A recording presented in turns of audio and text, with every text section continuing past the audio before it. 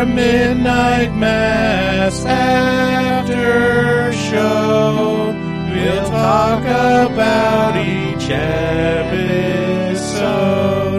That's our hymn. Now here's your host. Amen.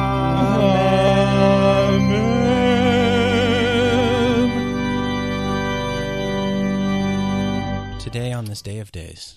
Hello, and welcome to Horror Movie Talk's special Midnight Mass Aftershow. On a normal episode, we would review and discuss one horror film in detail. For this series of 8 episodes, we will have an opinionated and accidentally funny discussion on each episode of the Mike Flanagan's new Midnight Mass series on Netflix. Your panel of expert hosts each episode is me. Yeah, it's you. Dr. Bryce Hansen. Mm-hmm. I hold a PhD in spookology and fake theology. Mm-hmm. And across from me sits... I'm Professor David Day. I am the foremost expert in scare no-nos. So, with no further ado, let's have our opening prayer and get into our after show. Okay. Let's pray. Let us pray. Dear Mike Flanagan, Daddy, Director... Please be with us as we discuss your masterpiece, Midnight Mass. Help us to understand your will and talk about your gospel in a respectful way in which we will lighten our listeners. Enlighten. Yeah. You don't criticize prayers. Well, I'm not. That's kind of rude. Please help us be entertaining and not offensive in all things holy, and in Kate Siegel's name we pray. Amen. Amen.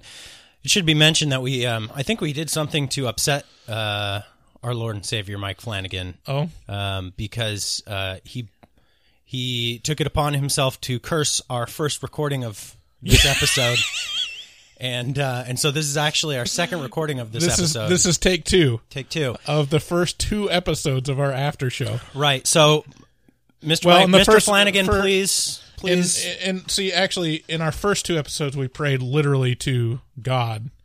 And so that might have been literally the curse. Yeah, Mike Flanagan took offense to that and cursed the show. Well, I think God might have taken offense. Whoa! And now we're moving on to Daddy Flanagan. Daddy Flan. Okay. Daddy Flan. Okay, so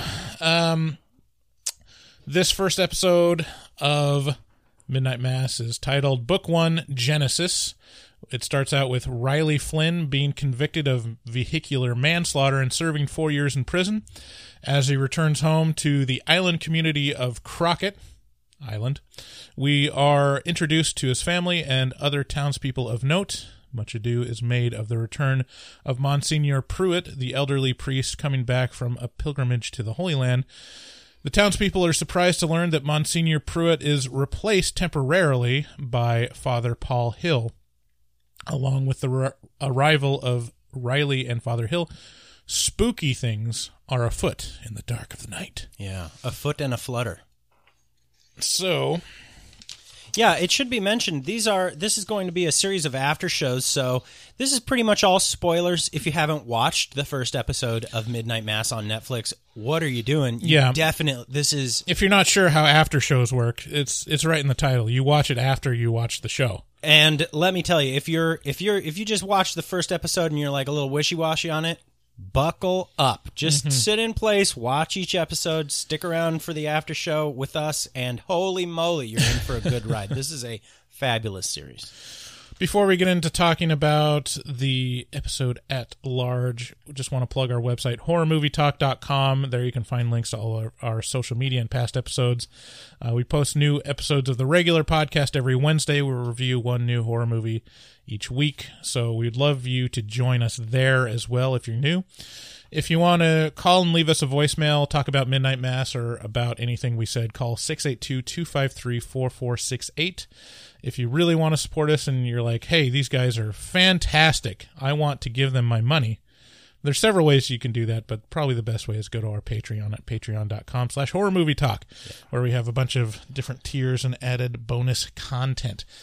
But, you know, that's not important right now. Right now, what we need to focus on is Daddy Flanagan and Midnight Mass. Is this episode brought to you by anyone? Or is that... No. No, okay, that's right. No, this is brought to you by ourselves. We're independent. And, well, I guess by Daddy Flanagan. Daddy Flan. Father Daddy Flanagan. Thanks again for listening. Let's get into spoilers.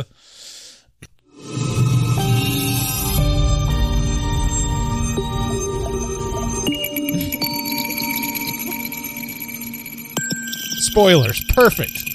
Went without a hitch. Okay. So the series starts out with the accident with Riley.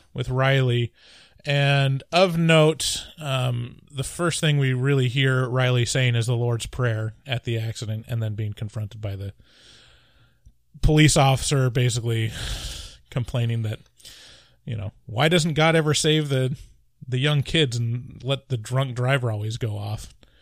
And how did that hit you? Because, I mean, it's very powerful, number one, but number two, I mean, it's kind of like, holy shit, you've just been through so much. Right. And I mean, you're dealing with someone whose job it is to show up at these things and constantly witness the sadness of, so, I mean, you can't really, I mean, you can kind of be like, hey, maybe don't take it out on this guy who just ruined his own life and someone else's life, but also, like, good point. Yeah, I mean, I don't really have that much sympathy for a drunk driver that just killed someone. No, I suppose not. And it's kind of like when the different sports teams are both praying to God for a win. It's like, all right, you know, what are we talking about here, you know? But yeah, I mean, it's definitely very thought-provoking. It's kind of setting up the series, like the tone of the series. It sets up the series, and it sets up Riley's character really well, which is like this sad need for repentance, kind of like. And it's really important for his character to show that he was a believer. Yeah. At this point. Like he really was bought in, and he did care about it, and he was it was very meaningful to him. And then later in the series you see where he ends up. Well, I guess in this episode you see that he's an atheist now. Yeah. And it's a question that's always asked. It's not like there's really an answer that can satisfy everyone, but like why does God let bad things happen to good people is like the common question that everyone has. Yeah, and it's like, did you see what God just did to us, man? Did you see what God just did to us, man? And it's like, God didn't do that. You did it. You're a fucking narcotics agent. I knew it. You did it. So then it jumps forward 4 years after his sentence is served, and he is coming back to Crockett Island. A great opening song with Neil Diamond.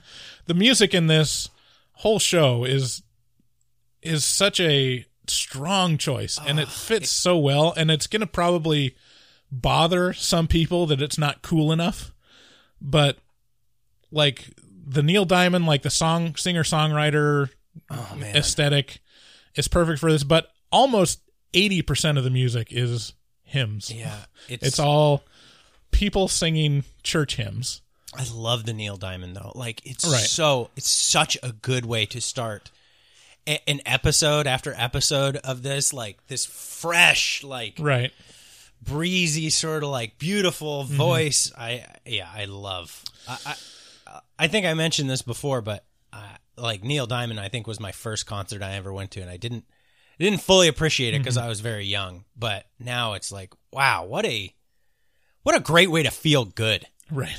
Just put on some Neil Diamond, man. So it starts with like the montage of it's Riley's brother riding his bike through town, and we pass by a bunch of the townspeople and kind of get to meet them. Yeah, we get to meet them, get a small like glimpse into their personalities and how they, you know, approach things. Yeah. Notably, Kate Siegel as Aaron. Yeah. And I think we're Are we introduced to Meg yet? Or Bev? Bev, That might come later. yeah, Bev is... You get her in little sprinkles throughout this first episode. Really, we establish her pushiness very quickly, and her hatred of dogs. Joe's dog. Yeah. The beginning of the series, it feels very Stranger Things because it's really focused on these young kids. Yeah. First of all, and it shows them kind of meeting up, getting drugs, right?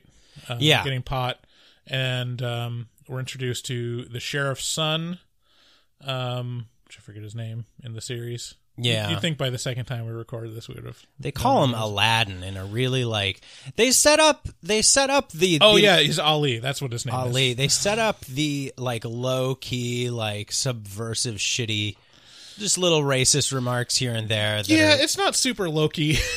It's relatively overt. Yeah, sure. I'm just. It's not like, it's not hateful words and get out of here. It's just like this, we're gonna call him Ali or Sharif. It's the flavor of racism where you definitely keep them the other. Put them in their place. Put them in their place, and don't just in the regular. Don't take them seriously because they're not like you. Yeah, and we also get introduced to Bull this episode, who is the pot dealer of the island, and he's really kind of the most aggressive character I think in the whole thing, next to Bev. Right. Well, Bev's passive aggressive. Sure. Yeah. I guess Bull is actively aggressive. Yeah. My aggression is much more active. Yeah. So they are getting together, getting this pot because they're going to go off on the, what was it, the Northwest Island or something like that. So there's an island off of the island or an arm of the island that you get to from canoe. Yeah. And that's skiff. Yeah, well, that's where the first, or dinghy. Or dinghy, right. Right. Yeah, I guess you could get there by... any mode of sea transportation. Right. Really. You could swim. Dive. Yeah, you potentially fly. A large catapult. So they go over to this island, and this is the first, occurrence of spookiness. And I love this island. Yeah. This island is... Oh, man. They get there and there's all these cats. So there's all these eyes just kind of looking at you. And there's, it's treated by the kids as oh yeah, there's just cat shit island and right. and you're out there and so what? But man, that thing that flies over him. Sorry, that thing that flies over him. He's like, whoa, what the fuck was that? It's like a big albatross or a pelican or something, something huge just flew over us. I'm like, what the fuck is that? Yeah. What is that? And then they see, out of the glowing eyes from all the cats, they see glowing eyes the height of a man darting out. And so this is setting the tone, but also, if you can go back to when you first saw this episode, what was your expectation for what the series was going to be about, or what was the scary thing going to be in the series?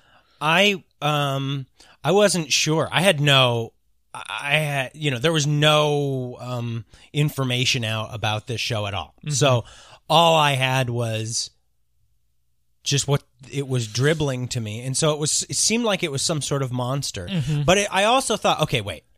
There's something walking around on this island, and there's also something flying overhead. Mm-hmm. So I was like, okay, we're dealing with at least two different things, and they're both somehow malevolent, maybe, and we see, or at least dangerous. Yeah, and we see later that there's something eating the cats on the island. So, something like stalking the cats and then grabbing them and crunching them. Yeah. Yeah, the creep factor on that was pretty great because it doesn't give you a lot. Right. And so for me, I was just like, what could this all be? Right. And I wasn't sure, and I'm still... And my assumption at this point, like going into it, was, okay, we've got Mike Flanagan. He kind of specializes in hauntings for the last 2 series. This series is called Midnight Mass. The series is called Midnight Mass, and it's going to have to do with Catholicism, at least. Catholicism and spookiness. So my assumption was this is about demons. Like, it's going to be about demons and possibly about, like, a charismatic priest that, like, has ulterior motives or has, like...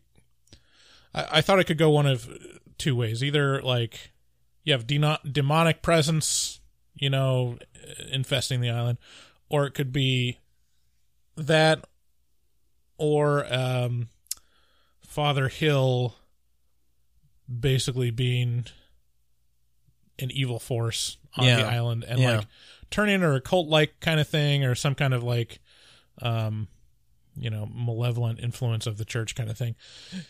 And somehow I felt it was going to be very supernatural, Yeah, I did. I ghosty. I felt like I had no like real strong feeling about whether it was going to be demons, ghosts, or what have you. But I was sure of one thing, and it turned out to be true, which is it's a Mike Flanagan show. So I had that foreknowledge of this is going to be mostly what's scary within us, right? Like, and that means like let's look at each character and find the demon inside them, find their vice, find their problem.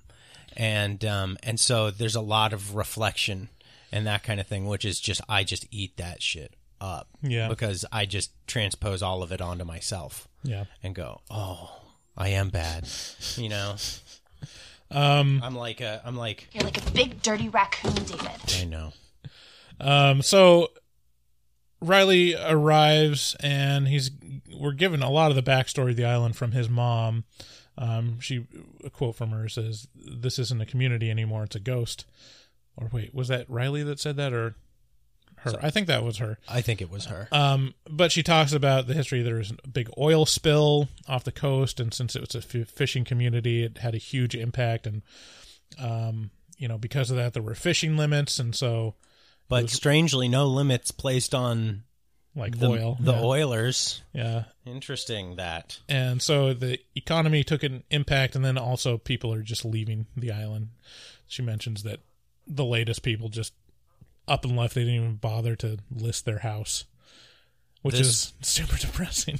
This place seems like paradise to me. I'm not going to lie to you. I mean, that's the other thing in the show that's a very interesting tone that you don't see a lot of, is just the coastal, island setting of like the chipped paint, old cedar siding, shake roofs, like boats that get used, and boats that are like laying on the ground, that are probably still dragged out every day. Just a really cool setting for the show. Yeah, this somehow takes the small town feel and like distills it until you got like this like concentrated, like small town, like real salt of the earth Americana feel somehow. Yeah, it's an interesting like setting too, because you can have that small town feel, and really what that means is like rural, far from everything. But it's not like you're really closed in. No. There's still lots of places to run. In the typical setting, right. Yeah, but this is like specifically with an island, like you're separated from society. Like people aren't going to stumble across the island. There's not a lot of people on boats, going on joyrides necessarily compared to cars. Anyways, we get introduced to the sheriff, and they're preparing for a big storm coming in. Storms are brewing. And this is where we really get to see the sheriff, facing off with BEV Keane, one of the major characters of the series. Bev is basically the stereotypical holier than thou, pious presence on the island that also has like probably also the most evil person on the island. She is so terrible. Yeah. She just feels like someone I just want to get away from right away. Going back to that small town feel just real quick. Something I just realized was there's no cars on this island that we really get to see very much throughout the series. I can't think of one instance. Everybody walks or bikes everywhere. Yeah. And I think something about the lack of cars makes it feel so much more personal and so much more like old with an E, like just real. Oh man, I love that. So the standoff between the sheriff and Bev is about preparing for the storm, and the sheriff mentions that, we got to get the school set up to receive everyone. And Bev was like, no. You're new here. You're new here. I wouldn't expect you to know this. Everyone goes to the church. You're so ignorant. And the recreation center. He's like, that we just built. But that's like, that's like not public property. That's church property. So, and she's like, I don't think you heard me. Like, it's okay. We forgive you. Oh, bless your heart, you Muslim. Oh, man. And already some, not so subtle racism around, like, who he is. Because he's not just new to the island. He's also Muslim, and the majority of the island goes to the Catholic Church. Right. On the island. Yeah, and she's just all... Ew! She's just not having it. Yeah. At all. One of the big things that you notice in this first episode is there's a lot of the actors are in old person makeup. Like it's I don't notice that right off the bat. I noticed it in a couple episodes, but you're right. Like it's because some of these actors, especially Thomas, what's his name? Oh yeah. Here, I'll get it. You go ahead, keep talking. Henry Thomas. Yeah, Henry Thomas. Henry Thomas is Phone Home. Right. He's Elliot from Elliot. E.T. But he's been in Haunting of Bly Manor and Hill House. In different characters. So he's not a kid anymore. No. But he's not this old in real life, and it's pretty conspicuous that they're really making up these actors into old makeup. So especially Alex Esso. Yes. She is playing, she's what, a 30-something woman. Yeah. And she's playing the doctor's mom who has dementia. Right. And I didn't even know. I was just like, right. oh, that's an old lady. That's right, there's an old lady. And no, it's a very young actress. Yeah, so then in the back of my mind is like, well, why did they do that? Ageism. Like, it feels like there's going to be something that tips off, No, why. It's just ageism. They're like, I guess so. Old people can't do good. Yeah, that's true. So old with an E. And it's just a constant. It's really hard to be old because everyone's just Ew. Yeah. So getting through a couple things, quick, we could speed this up a little bit. So we learned that Riley lost his faith in prison. This doesn't make his dad very happy. It's disrespectful to his mom, basically, and he insists that Riley is going to go to mass no matter what. Like, as long as you're here, basically part of your parole, right, quote unquote, is going to be you're going to go to mass every week, which is Riley's not in a good spot. Like, he has no prospects, and he's kind of like he has to depend on his family. So it's kind of a weird place for him to like assert his independence in this moment. Because he's kind of fucked. It's interesting in this episode. You really get the setup on Riley a little bit, but I'm still waiting for him to be like, to lash out. I'm still waiting for him to basically be like, no, fuck you. Like, I'm my own man. Like, yeah, I had my mess ups, but no. And he doesn't do that in this episode, but I'm still waiting for him to like lash out. But in this episode, we get him basically acquiescing constantly and being like, well, it's I think the main feature of his character is penitence. You know, it's like he's feels extremely guilty for what he does. He's haunted literally by this mistake. We see the dead girl kind of as a ghost or as, like, haunting him throughout the series, and it is something that I'm looking forward to, though. In further episodes, I'm like, he's gonna lash out. You know, he's going to try and break free, and let's see if that happens. You know, like, and then I think we already talked about the cats being killed by the unseen monster. I think the main thing that really I came away with was that the way they treat church life in this show is very respectful. Mm-hmm. And it's one of those things that I think a lot of people are going to appreciate, that it's not like it's not like hacky treatment of like, oh, church equals, you know, all these stereotypical things, like bad things. The priest is just like a child toucher, or just a prop. I mean, I guess that's what I meant to say, is that they don't treat the religious aspect of the island as a prop. No, it's main focus. Yeah, it's a main feature of the storyline, and important, and a framing device for the philosophy behind and like how they frame what's going to happen to the island. And I find that really interesting.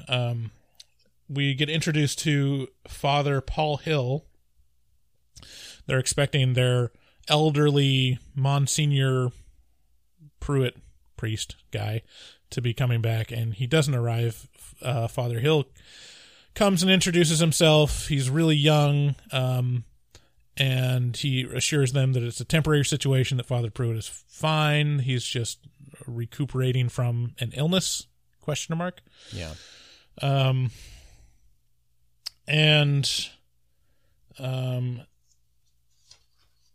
the end of the episode is there's the storm, and all these dead cats wash up on shore. But during the storm, Riley thinks he sees Monsignor Pruitt out on the beach. He has his the old hat, his fedora, and long, duster coat, or his overcoat on, which is what he would wear all the time. And he goes out into the storm to try to chase him, or to talk to him, because Monsignor Pruitt is elderly and senile, so he's want to walk off. He's confused because Monsignor Pruitt should be on the mainland. Should be on the mainland in a hospital. And when he approaches this figure, it takes off. Yeah, like spry. Yeah. Getting moving. And then, yeah, so the storm happens, and Riley is like, questioning what he saw, but so there's a lot of questions around, like, what the fuck was that? Was that Monsignor Pruitt? Like, why was he able to run? Like, why is he here when he was supposed to be on the mainland? What's going on with this monster on the island that killed all these cats? And but for the most part, the episode is just setting up the setting and the characters, and it does that really well. Mike Flanagan is really good at setting up characters and relationships and families, and he's already set it up for success in this episode. How did this first episode strike you? Like what did you come away with on this first episode, and how did it make you feel? I was still holding back, like, my opinion on. I mean, there wasn't really much to go off in terms of, like, how good is this series going to be? Like, what are they? It's pretty rudimentary, like, setup episode kind of thing. Sets up enough mystery to where you want to watch the next one. Yeah. Definitely every episode ends on a cliffhanger where I wanted to watch the next one immediately. Yeah. So yeah. The dead cat situation was really interesting. The Monsignor Pruitt ? Was really interesting. What the fuck is up with Father Hill? Like, should we be trusting him? Is that a big pelican? Is Riley going to fuck Aaron? Yeah. You know? Oh, yeah. All those things you want to find out in the next episode. So it's a really good setup, and it's just, you can tell it's high quality, and you know, it's not like a cookie cutters or paint by numbers kind of situation. It drew me in so well. It had all the little, like the setting and the characters were just perfect. Like, perfect to pique my interest completely and make me be like, oh wow. My biggest worry was, I was like, I hope we never go to the mainland. You know, I was like, please God, just leave us on this little island. Because it feels so nostalgic and perfect and small town feel. And like all these characters are just stuck in this little community with each other, and they have all these deep, like, old histories with each other. All of them, even the little girl and Joe, you know, right. Like, oh man, like, wow. So he shot her, and that's why she's in a wheelchair, and like, wait, do we find that out in this episode? I believe so. I think so. But in any event, yeah, this episode.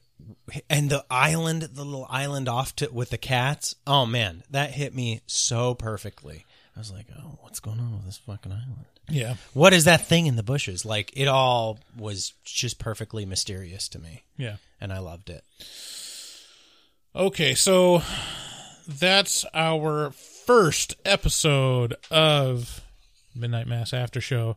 Technically, the second take of the first episode. Yes, please, Father Flanagan, please bless us.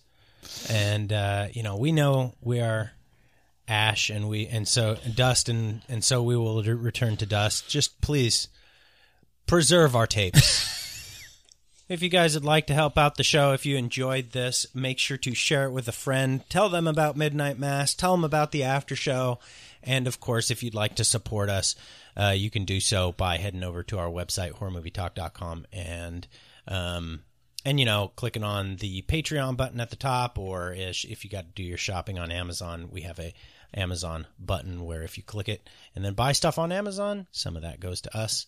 Another great way to help the show is by subscribing and leaving us a rating on Apple Podcasts. And finally, if you'd like to leave your opinion with us, you can do so by calling 682-253-4468, and we will play those on our normal shows, and those premiere every Wednesday. So check us out. We love you. So go with Mike. Go with Mike Flanagan. As you journey on through the your journey of watching Midnight Mass, and we'll see you after you watch episode 2. Yeah, Psalms. Bye, everybody. Bye-bye. Everybody. Bye.